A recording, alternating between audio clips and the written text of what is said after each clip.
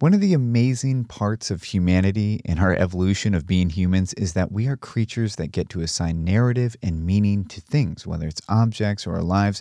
We literally are writing stories about our lives all the time, whether you realize it or not. My favorite definition of trauma is actually an event that shatters your worldview that you've written for yourself. So let's say you've determined that people are good and never will screw you over, and then your best friend does something that really screws you over. Well, that's a traumatic event because you've created this story about what the world is. So narrative can help and hurt you. I personally am a huge subscriber, even though there are some people that say it's the source of all pain. I love a good story. But the problem with the stories we're telling these days is we've essentially condensed and romanticized a lot of the stories in a way that surprisingly has become believable and ingrained in ourselves. So I want you to imagine the regular character arc of, let's say, a 3-hour movie. So like you got your main character, right? And they're living a regular life and oh my gosh, they're so relatable. I can see myself in this character. And you get to know them a little bit maybe and get to see their life that they've built for themselves. And then the inevitable, boom, life-shattering moment. So sad. Knew that was going to happen because bad things have happened to me. And of course the other shoe is about to drop. And then, oh my God, is that sadness or hardship or heartbreak or heartache or whatever is going on in the character's life? Again, so relatable because bad things happen in life. And we're just going to sit in this for a second.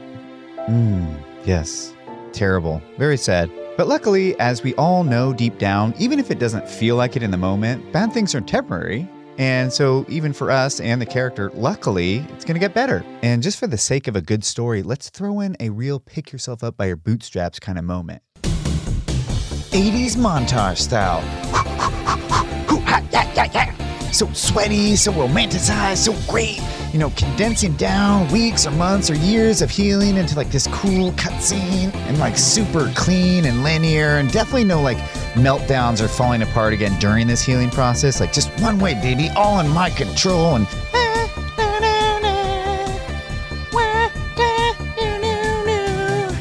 and I'm not saying like movies should be 6 hours and should totally capture the healing process in like excruciating detail. I'm just pointing out that like this is the story that we see over and over again, in that there's always some like do-it-yourself kind of solution. Don't get me wrong. Oh my God, I love when you get that burst of energy and like pull yourself out of the moment. I have them. I cherish them. I'm just saying it's not always like that way. And especially in like today's self-help world where you have to sell a book, it's often presented like just do this, and this. Okay, but back to the story. Let's throw in a nice, clean moment that's like a culmination of all this stuff. There's a light at the end of the tunnel, some like epic battle, epic move, maybe to win her heart back, and then boom, final battle, epic climax. Called it, by the way. And this is, I don't watch enough rom-coms actually to know the music that would accompany the scene, but this is the big move where there's a clear, definitive end of the struggle. If only you can get through this part or get the answer you want or whatever it is. Bask in the glorious struggle of our hero or main character who totally has enough energy and willingness to conquer these things. Is it over? Kind of abrupt. I would make changes myself, but let's signify it.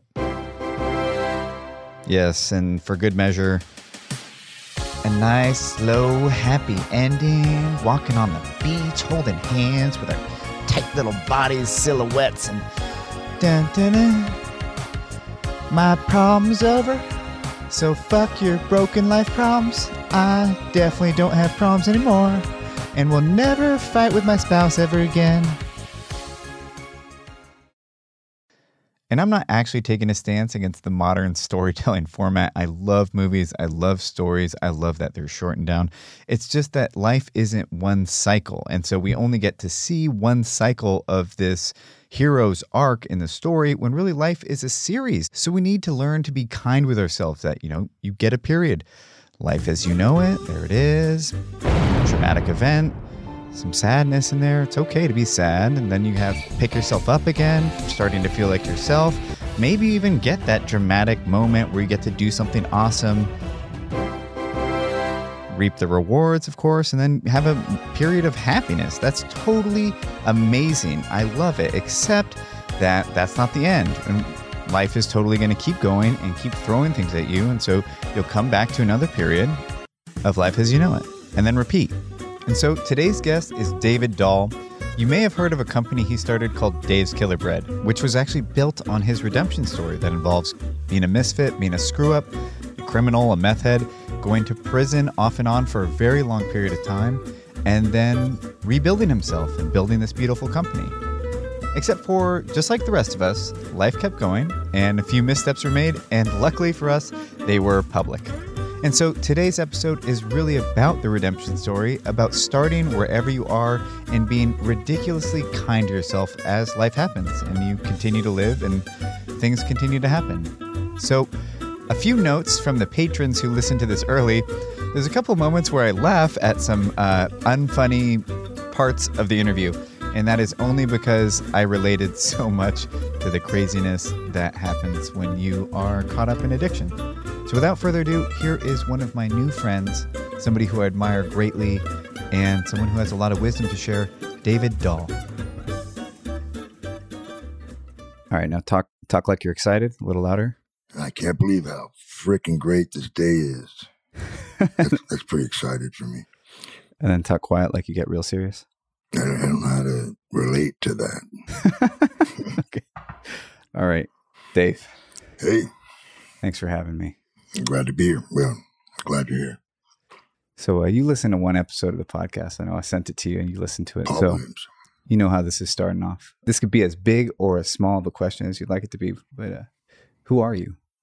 I am a very fortunate human, someone who spent the first 38 years of his life really lost and has found redemption more than once in the last 18 years since that moment in prison. So it's not about money for me at all.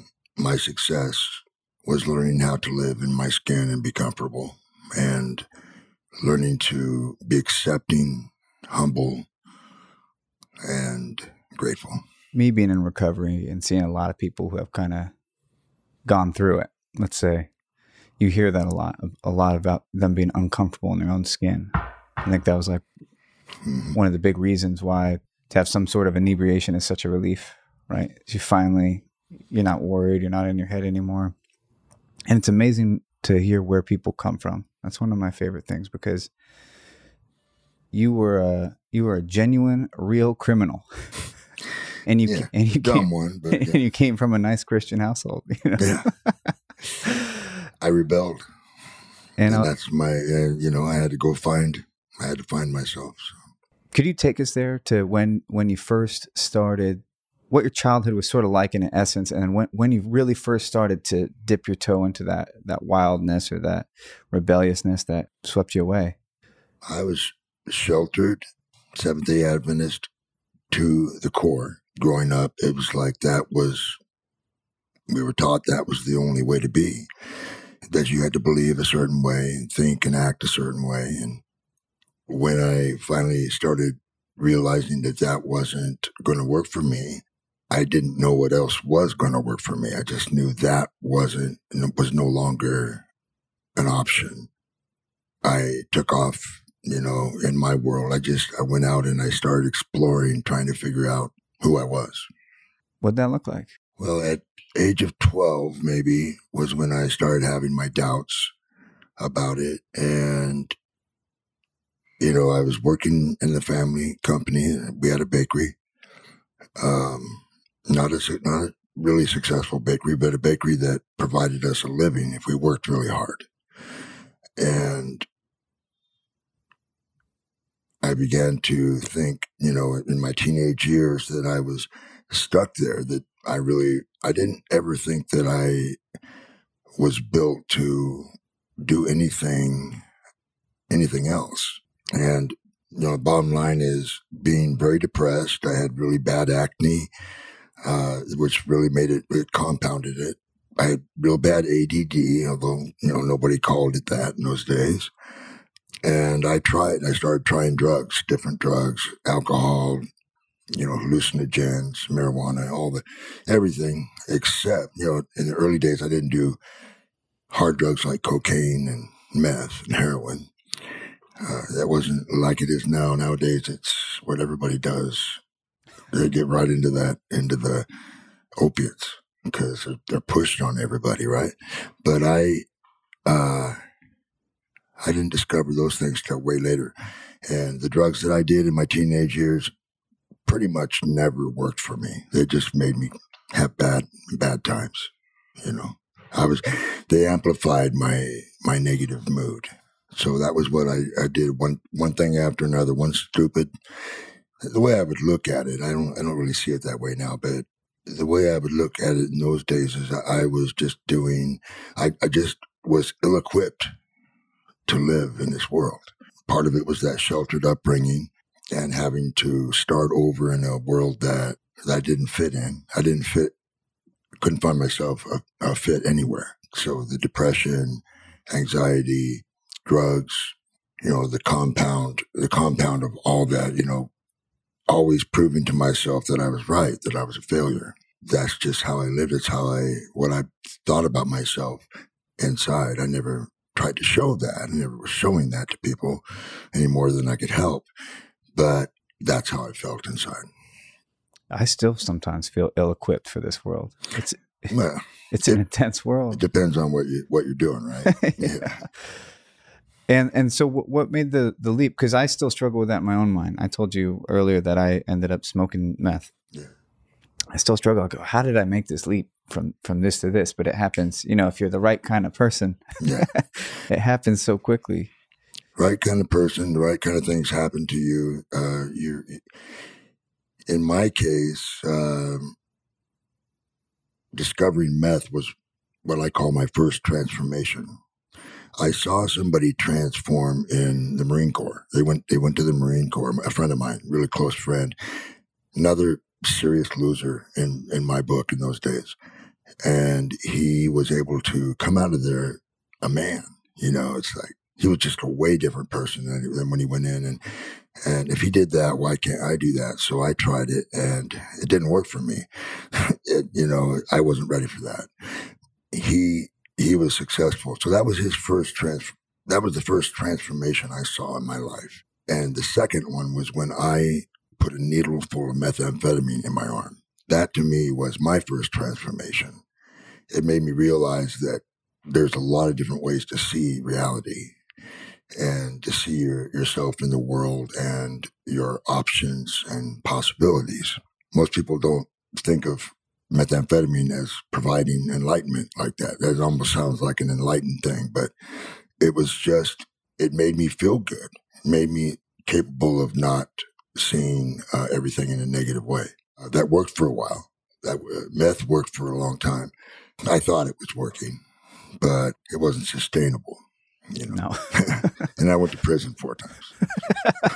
So maybe there's something, to the thing about meth not being a good thing. I was unable to smoke it like a gentleman, but I was dreamed I could. Yeah, so you kind of did it all day and everything, Yeah, I did it around the clock, but that's the way I do everything. Yeah, that sounds like me. Yeah, that's the way I do absolutely everything. There's no such thing as too much of a good thing. Right. I never started gambling because I know I would love it. Mm-hmm. I never started heroin. This is a funny story. I had a relative. I don't want to put him out there, so right. I can't identify. No I had a relative who was a dopehead, a heroin guy, and he gave me an Oxycontin one time. I took it, and it felt so good. I said, "Man, I'm already addicted to meth. Like I can't afford another habit." So I never did it again because I knew if I did it again, wow, it was on, and I already had my thing. I'm much more of an upper kind of guy.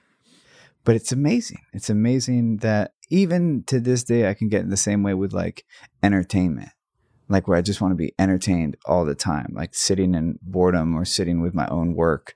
Or even, binge watching shows. Yeah. Do that kind of thing. Yeah, me too. Anything to avoid me, to avoid that inner feeling.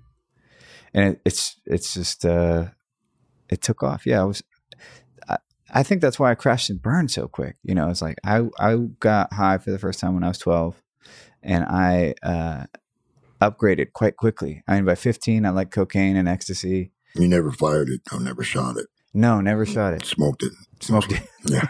I lucked out. Yeah. I never had anybody who was. It's hard to get as much of a dose unless you stick it in your arm. I mean, you can't get that instant dose. I can imagine. When did it go from fun to you're having to commit crimes to get by? No, it wasn't long. Because the only reason I put that needle in my arm, and see, the first time I did meth, I put it in my arm. So that's what I thought you did. That's the way I was introduced to it, and it was amazing. So I just kept doing it that way. And I was working for the family bakery, and I wasn't seeing my way out of there. I wasn't very happy. I was miserable. My depression and really suicidal thoughts, that was what put me in the fertile ground for something crazy to happen.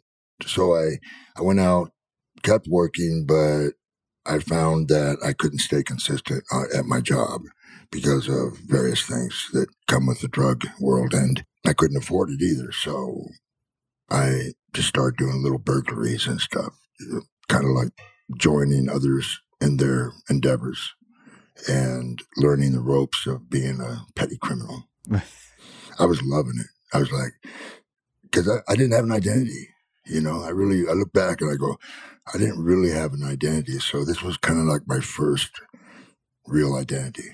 And it's a rush, right? It's a rush to commit crimes, and it's belonging, right? Sure. I remember the guys I used to use with, it was like, oh, I belong to something greater than myself, right? It was this group of degenerates. Yeah.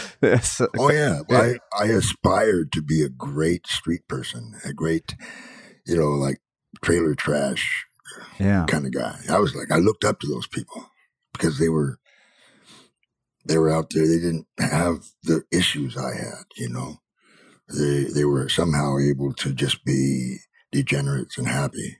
Right. But they probably weren't happy.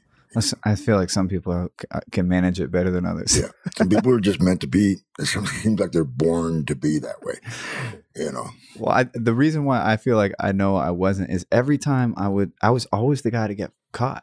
Yeah. Like when I was a kid, I was always the kid. I had kids who would use the same drugs I used. And for some reason, I was the one to get caught. I don't know if I was just bad at it. Mm-hmm. I feel like it was just like these freak incidents, though. Yeah. You couldn't. I've got some of those too. I know. It's like something was nudging me back onto the path I was supposed to be on. I just wasn't listening. It looks like it worked. So far, yeah. When's the first time you got pinched? Mid-'80s, somewhere around 85, 86. I was 22-ish, and which was late. But I got arrested for marijuana, little stuff like drinking, things like that when I was a kid. I don't think that counts. For actually criminal behavior was then. It was a burglary charge in residential burglary. Mm-hmm. The first burglaries I did were business burglaries, and just breaking into somebody's tool shed, things like that, and I did jockey boxing, stupid things like that, just really petty stuff. And then the burglaries was house burglaries, and I did a lot of them before I got busted, but they were all stupid, and it was always a arrest, something waiting to happen for sure. When I read your story, or when I read up on you and try to follow your path, it seems like the time that you spent in prison, the various times that you spent in prison, were also part of your, like as you said, like the first time you smoked meth was a transformation. Yeah. That your prison was part of your transformation into who you are today. Absolutely. I know some of the big stuff. Like I know you got in a vocational program for drafting. Mm-hmm. My fourth time down. What were the things you pulled from these experiences? What I guess, up until you finally really decided to turn your life around, what did you cling on to? Like, oh, I've learned this now. Almost always it was, how can I learn to be a better criminal? A drug dealer. It's what I wanted to be, a great drug dealer, so that I could make money and eventually, and keep my habit going while saving money and things to do a legit business, but to continue doing my the dope because that was necessary. That was the one necessary thing to me. It was like the dope was the only thing that I knew that would make me feel okay. Eventually, like the fourth time, before I got arrested, the fourth time, I was really big into selling drugs, and I was doing pretty well until I got busted. And the busts were unbelievable. The crazy shit happened in 1997, but I could write a book just about that year, I think. And it was just one arrest after another. Insane that I was able to get out and get myself in more trouble. And so, yeah, I became a better and better criminal, more thoughtful, but it never stopped me from getting busted. The fourth time down, I started the sentence at the age of, 34 or 5. I'm looking at 118 months, ahead of me. So I know I'm basically 10 years. I'm going to get out in my mid 40s. I think I was going to be 45 when I got out. Yeah, that's right. Because I ended up getting out when I was 43. Got out a couple years early. When that happened, when I got arrested that time, I realized that this was not going to continue to work. This wasn't working. 4 times in prison it's kind of making a point. I spent like the first 2 or 3 years of that sentence thinking about how I could take myself out. I remember watching a guy try to kill himself with his big razors, They weren't big enough and strong enough to really kill you. I mean, you could if you had enough time. I saw this guy try to do that and he just bled all over the place. They took him out in a stretcher. Now he's not only a suicidal, not only does he want to die, but everybody knows it, and he's become this pariah, can't do his time. I didn't want people to know I was suicidal. They didn't know that. But when I finally asked for help, that was the beginning of the change for me. You asked the prison officials for help? I raised my hand. I waved the white flag. Metaphorically, I dropped a kite, inmate communication form into the box. It took me a year of thinking about it before I did it, probably. I couldn't sleep at night. When I slept, I had really, really bad dreams. I was miserable. And I remember finally asking, dropping the kite in, asking to see somebody about my mind. I didn't tell them I was suicidal. That would have been a mistake. But even telling on yourself at all in there is just so counterintuitive to how you think as a convict. So it took me a long time to get to that point, and it was the best thing I ever did. What happens? And a couple of weeks later, I get called in to see the physician's assistant who is capable of prescribing the meds that I ended up getting. I told him that I was really having a hard time. I couldn't sleep. I was depressed, and I didn't even know. I thought being depressed in those days meant your life sucked, and why wouldn't you be bummed out, Yeah. I didn't know there was anything you could do about it. And he did prescribe me antidepressant called Paxil. They say it takes a while for it to affect you, but it didn't take me long at all. So sometimes I wonder if it was partly at least placebo effect, and part of it is just that waving the white flag, surrender, like they talk about in AA and stuff like that. It was a surrender moment. And just, I stopped thinking or caring about what other people thought of me. That was a huge deal to begin with. When you started taking the Paxil? Before I started taking the Paxil, when I put that kite in the box, it was amazing. Once I dropped that kite in the box, I felt a sense of relief. Like, fuck them. Fuck anybody that doesn't. Yeah. I have severe depression that ends up with suicidal ideation from time to time. It's like something I'm learning to live with better and better. I don't necessarily think it's something that I'm ever going to erase. It's just something I'm going to learn to live with better. Part of the disease, part of the depression, because so many people who have listened to this program have told me that they do the same thing, is that you get on these meds and you feel better and then you get off them, right? Mm-hmm. I don't do that. Yeah, you're smart. And so a couple times during me doing this podcast, I went off my meds, and I was smart enough in one way, which I always traveled with them. I always brought them with me no matter what. But when I take that first one, when I'm so fucking depressed, I hit that surrender point where I'm like, why are you off your meds? Yeah. Why? Because it's like the same ego thing you were talking about with the other guys where it's like, I don't want to be dependent on meds. When I take that first one, yes, the pill might not be actually changing my brain, but the act of choosing myself, like choosing to accept help, like I feel better from. I think that immediately helps. So I get it. You say like it's just started working. I know exactly what you mean because you're choosing yourself. Yeah. For the first time over. And you know what was cool? The next thing that happened, it was around September 2001, same year, same time when the 9/11 attacks happened. I was able. It was like my first couple weeks in school. I went to computer-aided drafting school, CAD/CAM drafting and machining. At first, I remember going there and thinking, "Oh man, I'm stupid. Fuck me. I'll never be able to do this."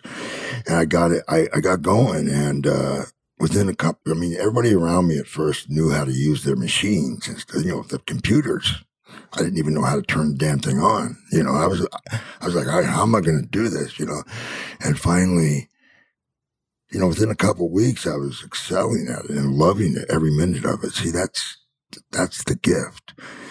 I started loving life. I started loving learning and all the things that I was doing, and forgiving myself for my past, and forgiving myself and accepting myself for who I am. That was the beginning. That was what CAD did for me. I think it was the right thing at the right time, but it also was due to the meds and the surrender, waving the white flag. All those things combined to make me like incredibly happy. And I was like in prison and I was free mentally. I really was.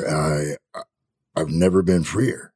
I took that freedom that I got in CAD, that mental freedom and that lack of negativity, that I stopped hating on the corrections officers and even my dad and, everybody. And I started accepting, wow, if this guy is this miserable, that he's got to make everybody else's time bad.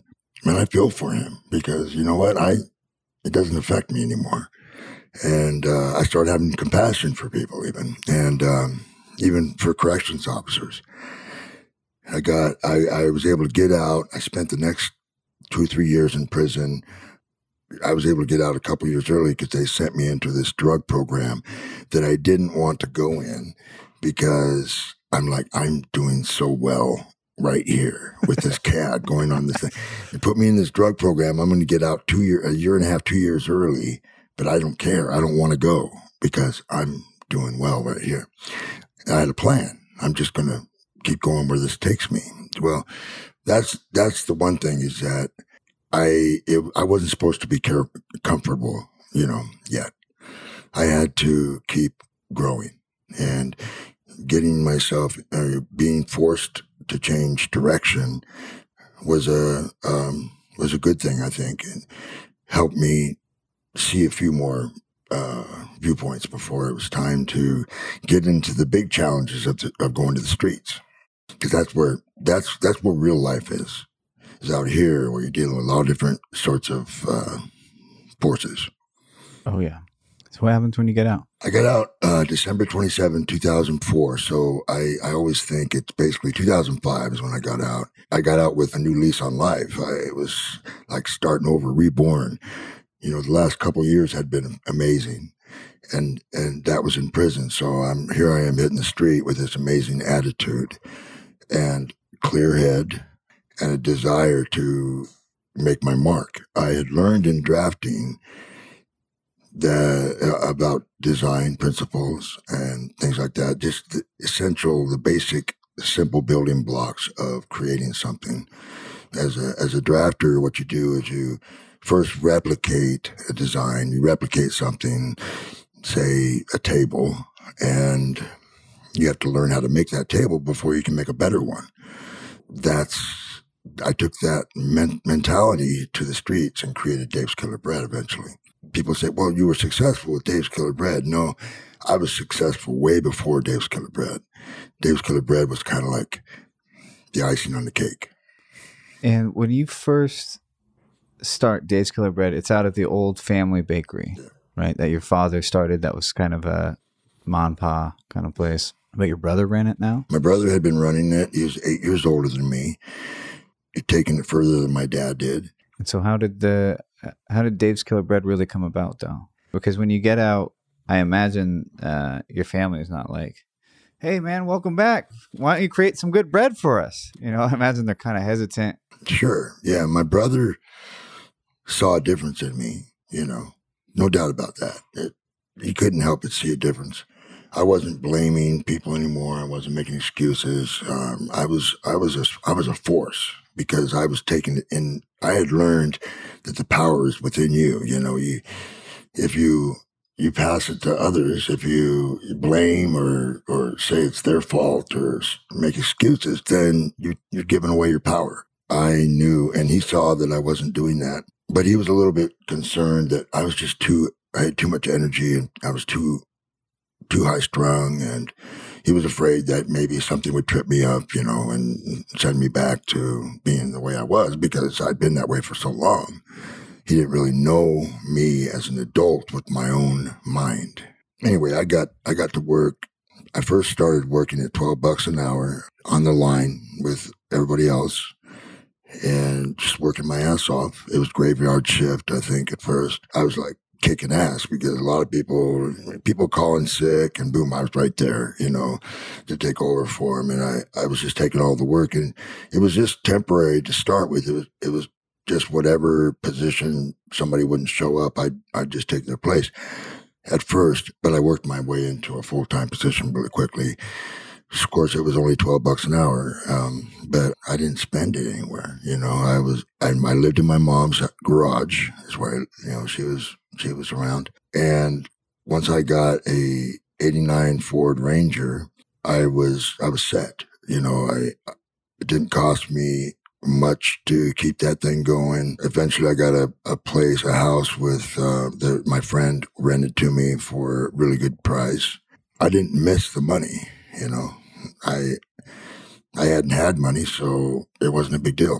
So I always lived within my means. I started working on ideas. You know, first I redeveloped the cookies for the company. The cookies were Trader Joe's. We needed to take the trans fats out at that time, and I ended up making them a vegan product, you know, no animal products. And I was really on a roll with that. I thought, well, I'm going to just keep making cookies. I'm going to make some killer cookies, right? My brother says, I just wanted you to, you know, fix those cookies. We don't really do cookies. That's another thing. You know what I mean? We do bread. I'm like, man, that's a whole nother problem, because bread, now you're dealing with the big boys. You have the Orwheats, and around here we call it Franz. You're the monsters of bread. The big bread industry. Yeah. And I was the David, literally, with Goliath, and I was a little bit daunted. I was a little bit worried that I couldn't do it. You know, I had to prove it, that I could actually beat what was out there. That was my challenge, because we're this small bakery. We can't do exactly what anybody else does because we're too small to compete. We had to create something that was different enough that it wouldn't be an easy replication by one of the big guys, and that they would have to retool to make it and things like that. Because in the bread industry, that's really what it takes, is you have to be able to produce this stuff competitively. Well, Dave's Killer Bread, what I created it appeared to be a niche item at first. And I was just making something that was the Cadillac or the Ferrari of breads. It was just, as I learned to replicate what was out there, I'm like, you know, these are good breads. I like these breads. But as I learned how to make them, I realized why they were good and how I could make them better. And that's all I did, is I just added more better ingredients. I changed the way you think about making a loaf of bread. I had to approach it from a different angle. I used nutrition programs to give me, there was a tool that I was able to use to formulate. And I doubt too many people had done that before. No, it was packed with seeds and totally just different product than just your typical wheat bread. The flagship these days, right, is the Good Seed. Right? But I know that's mine. That's your flagship. 21 whole grains was the more popular, but to me, Good Seed, I even on my back. I know. I was going to ask you, what is the Good Seed philosophy? What does that mean to you? I always thought that it would be more picked up. I'm glad you picked it up because people loved my story. They loved the transformation and the redemption aspect of it, the hero's journey that everybody kind of relates to, right? To me, being a bad seed all my life and creating bad, everything I did was turned to shit, right? That's a bad seed. Or, a lot of times people want to be known as a bad seed because it's rebellious. It's like, yeah, I'm a bad seed. I'm a bad motherfucker, right? Well, I started seeing that I was a good seed, that my life, I was a transformed person. And I'm planting good seeds out there. And it's a natural thing to do when you have this transformation. You want to make a good difference in the world. At least that's my experience. So before I made the loaf of bread, I had the name, Good Seed. I created the loaf of bread around that name and was hoping people would get it more, that Good Seed is very meaningful. It's a very simple, meaningful idea of how you can live your life, How do you like to live your life as a good seed? Like, how do you implement that ideology into your daily life these days? What gets it for me is, I could do a lot of different things, and I do a lot of different things. Everything that I do to say in business, I do with thoughts of how I'm affecting the world. It's always in my mind because my story has so many aspects of transformation and what it takes. And I have learned so many great lessons. I get involved in charities and movements that, show people how to do that give people the opportunity to do that. With Dave's Killer Bread, because I was an ex-felon, we naturally gave other ex-felons an opportunity. And those guys, if you pick the right people, can be amazing, because they're grateful and they're going to work really hard and smart and they're going to be dedicated to the cause. So we found that out with Dave's Killer Bread. And I found that with everything that I do, if I approach it in the sense that I'm going to make a difference in people's lives with this thing that I do. For instance, I'm involved with Constructing Hope here in Portland. This organization teaches people the trades. It teaches people to get ready to get a job in the trades.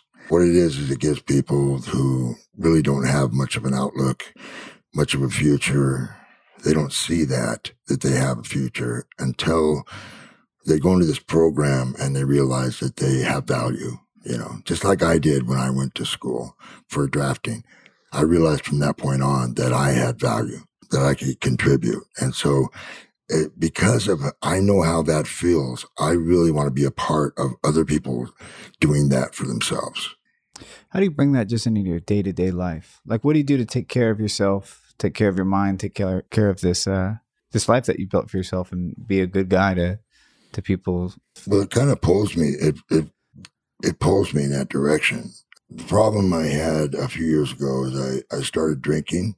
I was very successful with the company, ridiculously successful. Nobody would have expected it, especially me. The happiness I had before Dave's Killer Bread actually was in jeopardy because of that success and the ego and the alcohol. Really, it was the alcohol that I could have survived all of that if I hadn't been drinking all the time, drinking like I was. Just to catch people up, because I know some of the backstory, but just to catch people up who are listening. So you go from this seasonal farmers market bread to in the big chains, like in some big chains. It took a while. Everything was incremental. Yeah, over like 15 years, 10 years? No, from 2005 to 2010, we grew phenomenally, even to 2012. But 2012 was like the height of my success. investment firm buys 50% of the company, everybody gets paid for their hard work, right? Involved, which is you, your brother, and my nephew. Your nephew, excuse me. Brother and nephew. Yeah, brother and nephew. And then you start drinking again. Okay, so now you can leave. Well, see, I never thought drinking was a problem. You know, I thought, well, I could party and have fun with like everybody else, and I did for quite a while. See, drinking had never been a criminal thing for me, and it never became a criminal thing. I was doing good things in drinking. I was speaking. I was going out speaking to tons of kids, and even on the Senate floor, Oregon Senate floor, I was asked to give the invocation for a Senate session, and I did that, and it was like, God, you know, a dream come true. But I was at that point beginning to drink quite a bit. Eventually, little things started happening and put little chinks in my armor. That's what it was. I was so strong morally. You know, I was in high ground for so long, but the drinking just started putting little caveats in that. As your ego's growing too. Yes. Yeah. The ego and alcohol. And I'm still thinking, well, you know, I'm doing great things. All the time, I was always thinking, I'm doing good things. I'm making a difference. And I was. I said, I never want to be a parody of myself. And I became a parody of myself. So some intense shit goes down. This is honestly, this is my favorite part of your story, Dave.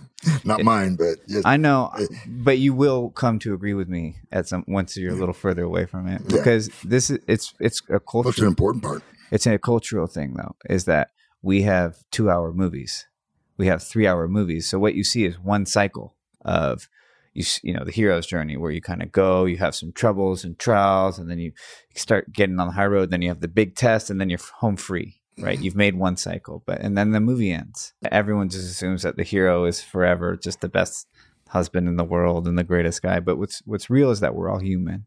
I'm 8 years clean and sober, and I still can be a total asshole to my mom sometimes, you know, or I can be a total selfish shit. Yeah. And you look back at that and you go, man, I was a jackass, or you just go, well, this is the way I'm going to be. And, you know. Yeah. And I've been suicidal sober. It's like everybody wants there to be this one quick fix, right? Like, oh, just the drugs were the problem. But it's really our humanity. That's like, it's not the problem. It's just we're looking at what it is.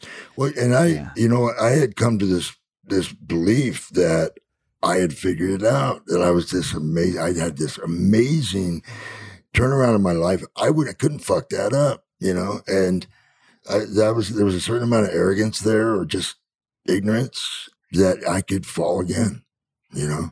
That was a shock to me. It's like Icarus, you know. Yeah, you know, like flying too close this time. Yeah. All right, I want to make sure that we get the whole story, because it's important. And I heard it in one other place, and I didn't quite think that it was led up to correctly, where that it's not like just this one event just happened, right? There's like this lead up. And can you just take us through the lead up to where people start getting worried, things start kind of falling apart? Because it makes a lot more sense. It's very important. Yeah. It's a very important aspect that this didn't happen overnight. It wasn't a one-time occurrence, but that occurrence was the deal breaker, if you will. Few months before that, I was starting to get in trouble. I had this assistant, for instance. I'm going to keep it short. We started having issues, and I was drinking, so everything was drinking related. All the problems wouldn't have happened, it seems, if it wasn't for the alcohol. But I'm coming back from an event in California where I'm promoting bread and I'm speaking. I was in Southern California. We're flying back. My assistant is sitting in front of me. I got two guys, one guy on either side of me, and we're just having a party. You know, we're drinking tequila. I ended up smacking my assistant like a little, I called it a love tap, but he felt disrespected. It was something he said, and I did the wrong thing. That was like the beginning. You're also huge and drunk. Yeah. Oh, yeah. Yeah. So maybe what you think is a love tap might be a little bit. Exactly. See, that's the thing. I don't always see, we don't always see what we look like, right? The idea we're giving people. So I smacked him, but it was like I said, it was fun for me, and for him it wasn't. And he went to HR. I'm the president of the company, but he's going to HR on me, right? And he told me later that I was really disrespected, and I go, oh, dude, I'm sorry, I did not realize it, but it ended up ugly, and that happened. And now, see, we had People's ears are kind of perked up now. Yeah. They're starting to get worried about you. Yes, Yeah. and we had just sold half the company to these private investors or private equity firm in New York. They don't really know me. They know the story with it, that nobody really knows the whole story, right? They have ideas of the story, and they're not seeing that. They're seeing this guy as a loose cannon now, and The one that's built upon the redemption story. yeah. The whole reason this company is so successful was my turnaround and how I became this innovator and all this kind of stuff. The good things that I did they're going to be buried now. I did this little thing on the plane, but wow. And there you go. I went to treatment a little while after this. I went to treatment in Utah for 45 days, and I got out thinking, well, I'm not drinking anymore. But next thing you know, I'm drinking. I had made an appearance at the annual blues festival here in Portland, where I was kind of becoming a normal institution at the Blues Fest every year. And I would sign autographs, take pictures, do all this stuff. Right after that, me and my girlfriend at the time, we went over to this bar close by. And because I'm celebrating, I get this high and then I want to go drink, So I was taking shots of tequila, and somebody saw me doing this. Now I realized, this is what made me realize I can't do anything without people seeing me, and knowing about what I'm doing. And the next day I was called in to the CEO. I'm the president. He was the CEO, the new CEO we had. And he's like, what's going on with this? And I'm like, I got pissed. And I said, now people are spying on me. And I flipped out and kind of said, all right, I need a break. we need to do a sabbatical.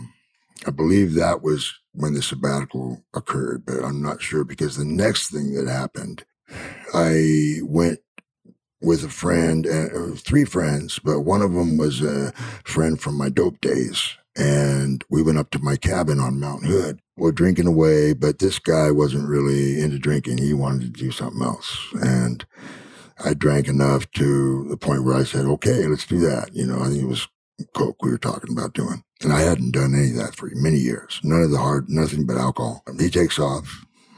Make a long story short, this guy ends up finding his decomposing body in a ditch 47 days later. I think that's 47 days. In your car? No. He took my car, but he left my car somewhere, and then he ended up in this ditch. But I was accused. The people started going onto Facebook. You're the last guy who saw him alive, right? Yeah. There you go. There's all these people he knew going on saying Dave killed him. Dave had to, shut him up. He knew something, or something. Everybody was, and they're doing this on my company Facebook page. Now I'm a murderer.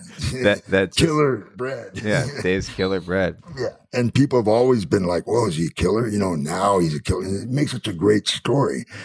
But this, I was heartbroken by this. This is my friend, and I'm accused of killing him.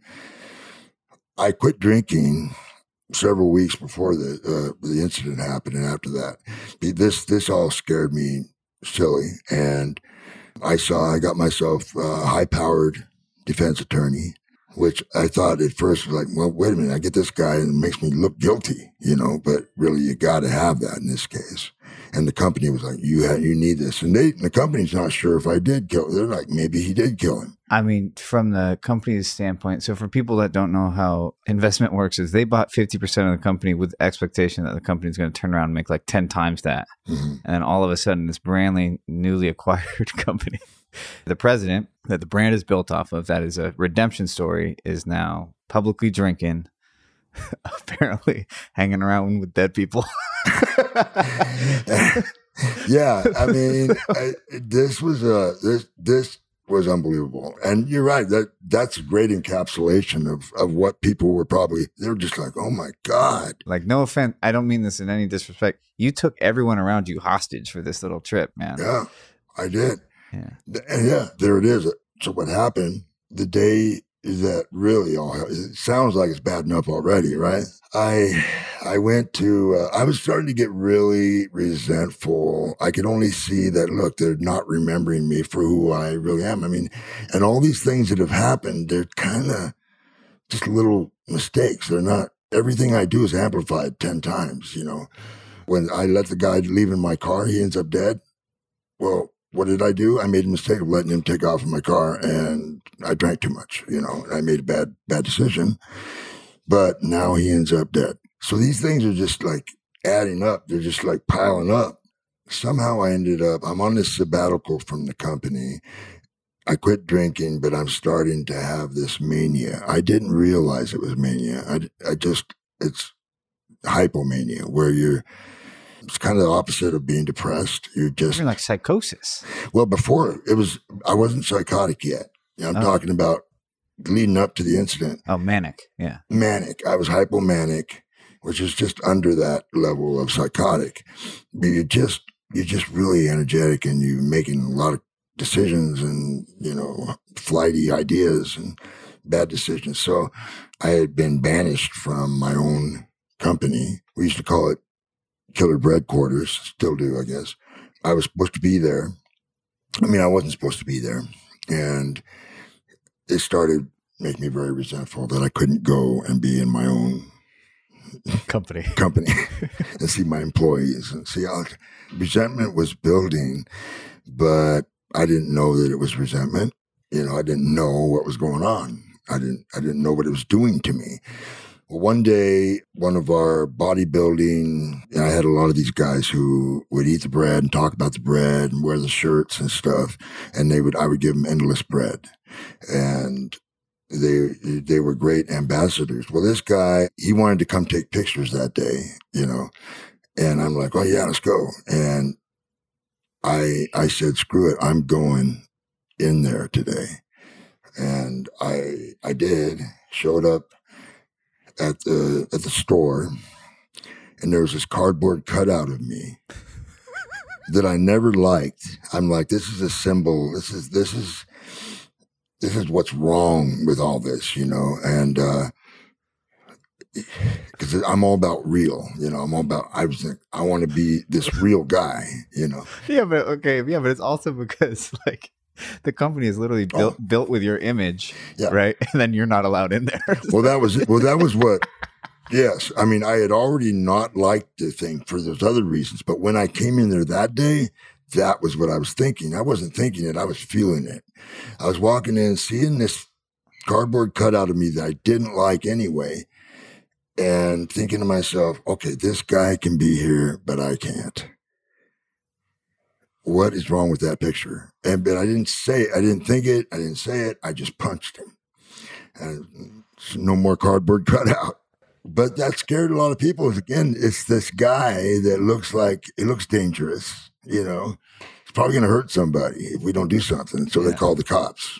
And that was the beginning of the end. Because that night ends up in like a car chase, right? Yeah. Because friends of mine had called mental health. You know, they have mental health departments, whatever, of the Washington County Sheriff, and they had called them, and somehow they were on a shift change or something. It didn't show up. The cops showed up instead, and the cops got there, and I'm already freaked out, and I see these cops. I don't know what I did. I don't know what happened. I just know that I was driving my car through the neighborhood and smashing into cop cars, just freaking out. I remember it comes to an end. They beat the living crap out of me, which I've been, you know, I'm kind of used to it. Cops beat me up so many times. I went to jail, and they were treating me like a criminal. They did not treat me like I had a mental problem. My attorney says to me, before you bail out, let me talk some sense to you. You had a serious breakdown. you need to go into Cedar Hills Hospital, which is, a place you can go check in and do your mental come down. I was like, no way, it's bullshit. I thought I had my shit together. I'm not crazy. And that's the thing about being crazy. You don't really know it. And there's a certain time, though, when I was in between that night after I got busted and they put me in jail, where I experienced extreme psychosis to the point of inability to even function, I don't even know how to explain that kind of psychosis. But I'll make a long story short. I ended up at Cedar Hills Hospital. I took his advice after thinking about it a long time. And after a few weeks there,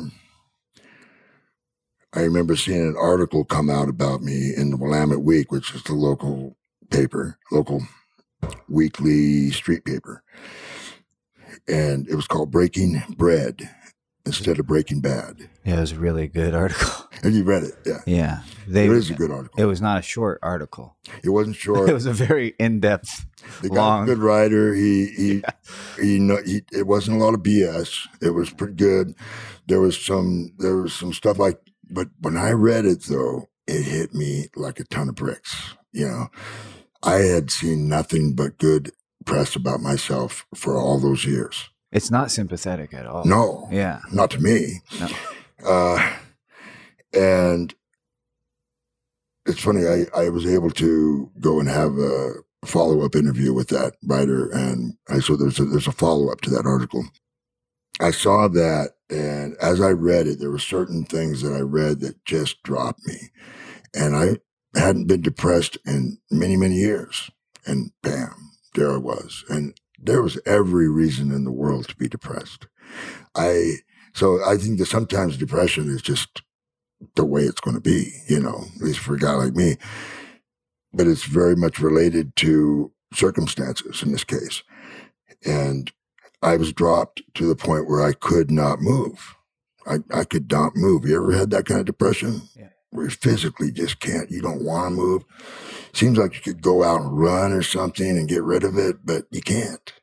No, it's the catch-22 of a really bad one, It's like, what's going to help you. It's like, but you're not willing to do it. You just keep fucking, how can you? Yeah. Yeah. Exactly. Paralyzed. Yeah, paralyzed. Yeah. That's exactly what it was up. And this was the reason I had let down how many people? I had totally destroyed something so unbelievably wonderful with this one move. I mean, the other things that led up to it were all things I could survive.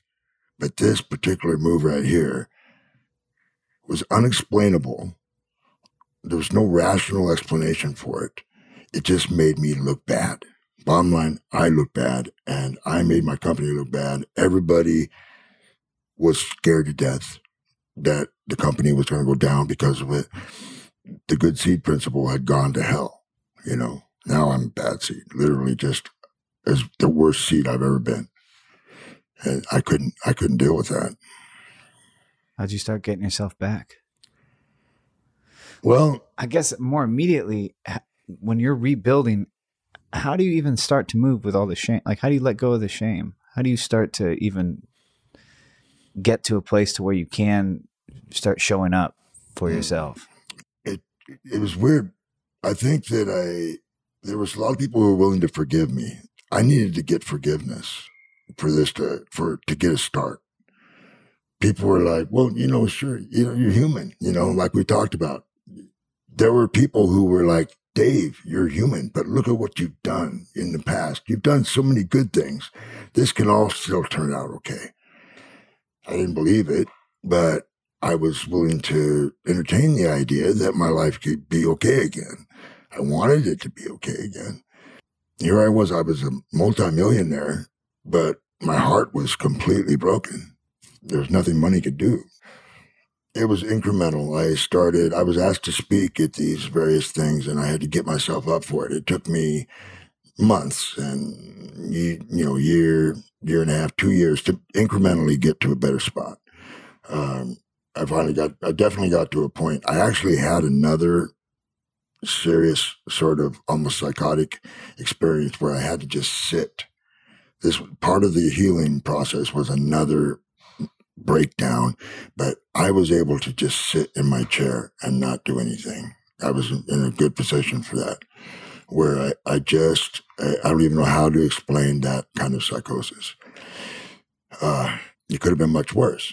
And anyway, that was years ago now. Now it's all many years ago, several years ago. Did you quit drinking or? Oh, yeah.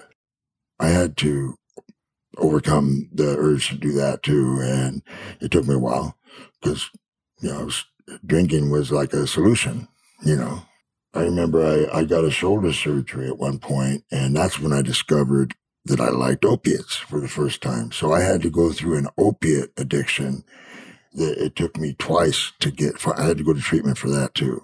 So that's a few years ago now. But this was a rocky road coming out of it. Yeah, it's been a rocky, you've paid your dues, man. With that information that you have now about yourself, like how do you really take care of yourself? How do you make sure that you're being like a good seed to yourself, I guess? There's one sure thing, and that's substances, alcohol, anything that's addictive is not good, right? For me. It's great. I could do very well for a while, but every bad thing that happens with me is amplified somehow. Wait, are you on probation?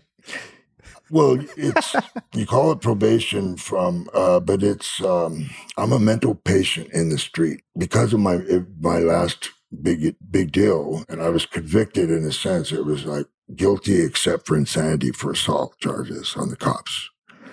Because you hit the cars. Yeah, I could have fought that and on different levels, but really in a high profile case, I had to get punished.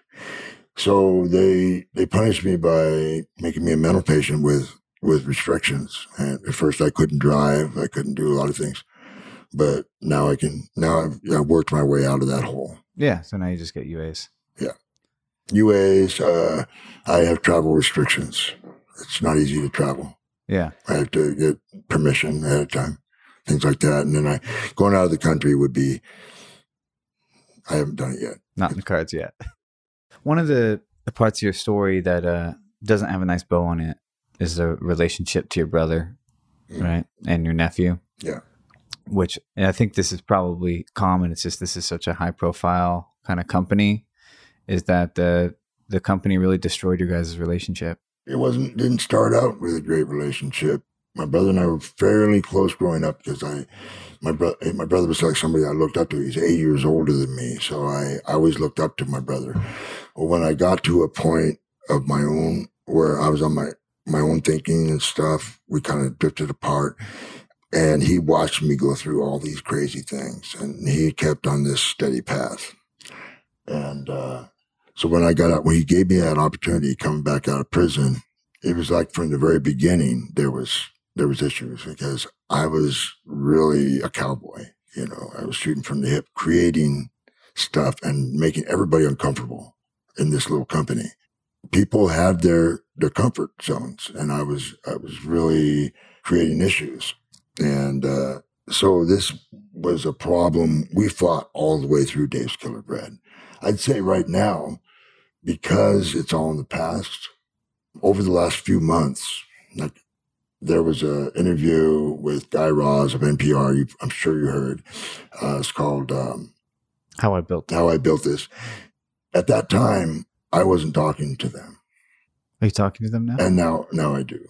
Mostly my brother. My brother, we've gotten to the point where we can hang out, and it's not a bad thing. We're just like, we can agree to disagree on some things, but we're okay. We're okay now. How'd that transformation happen?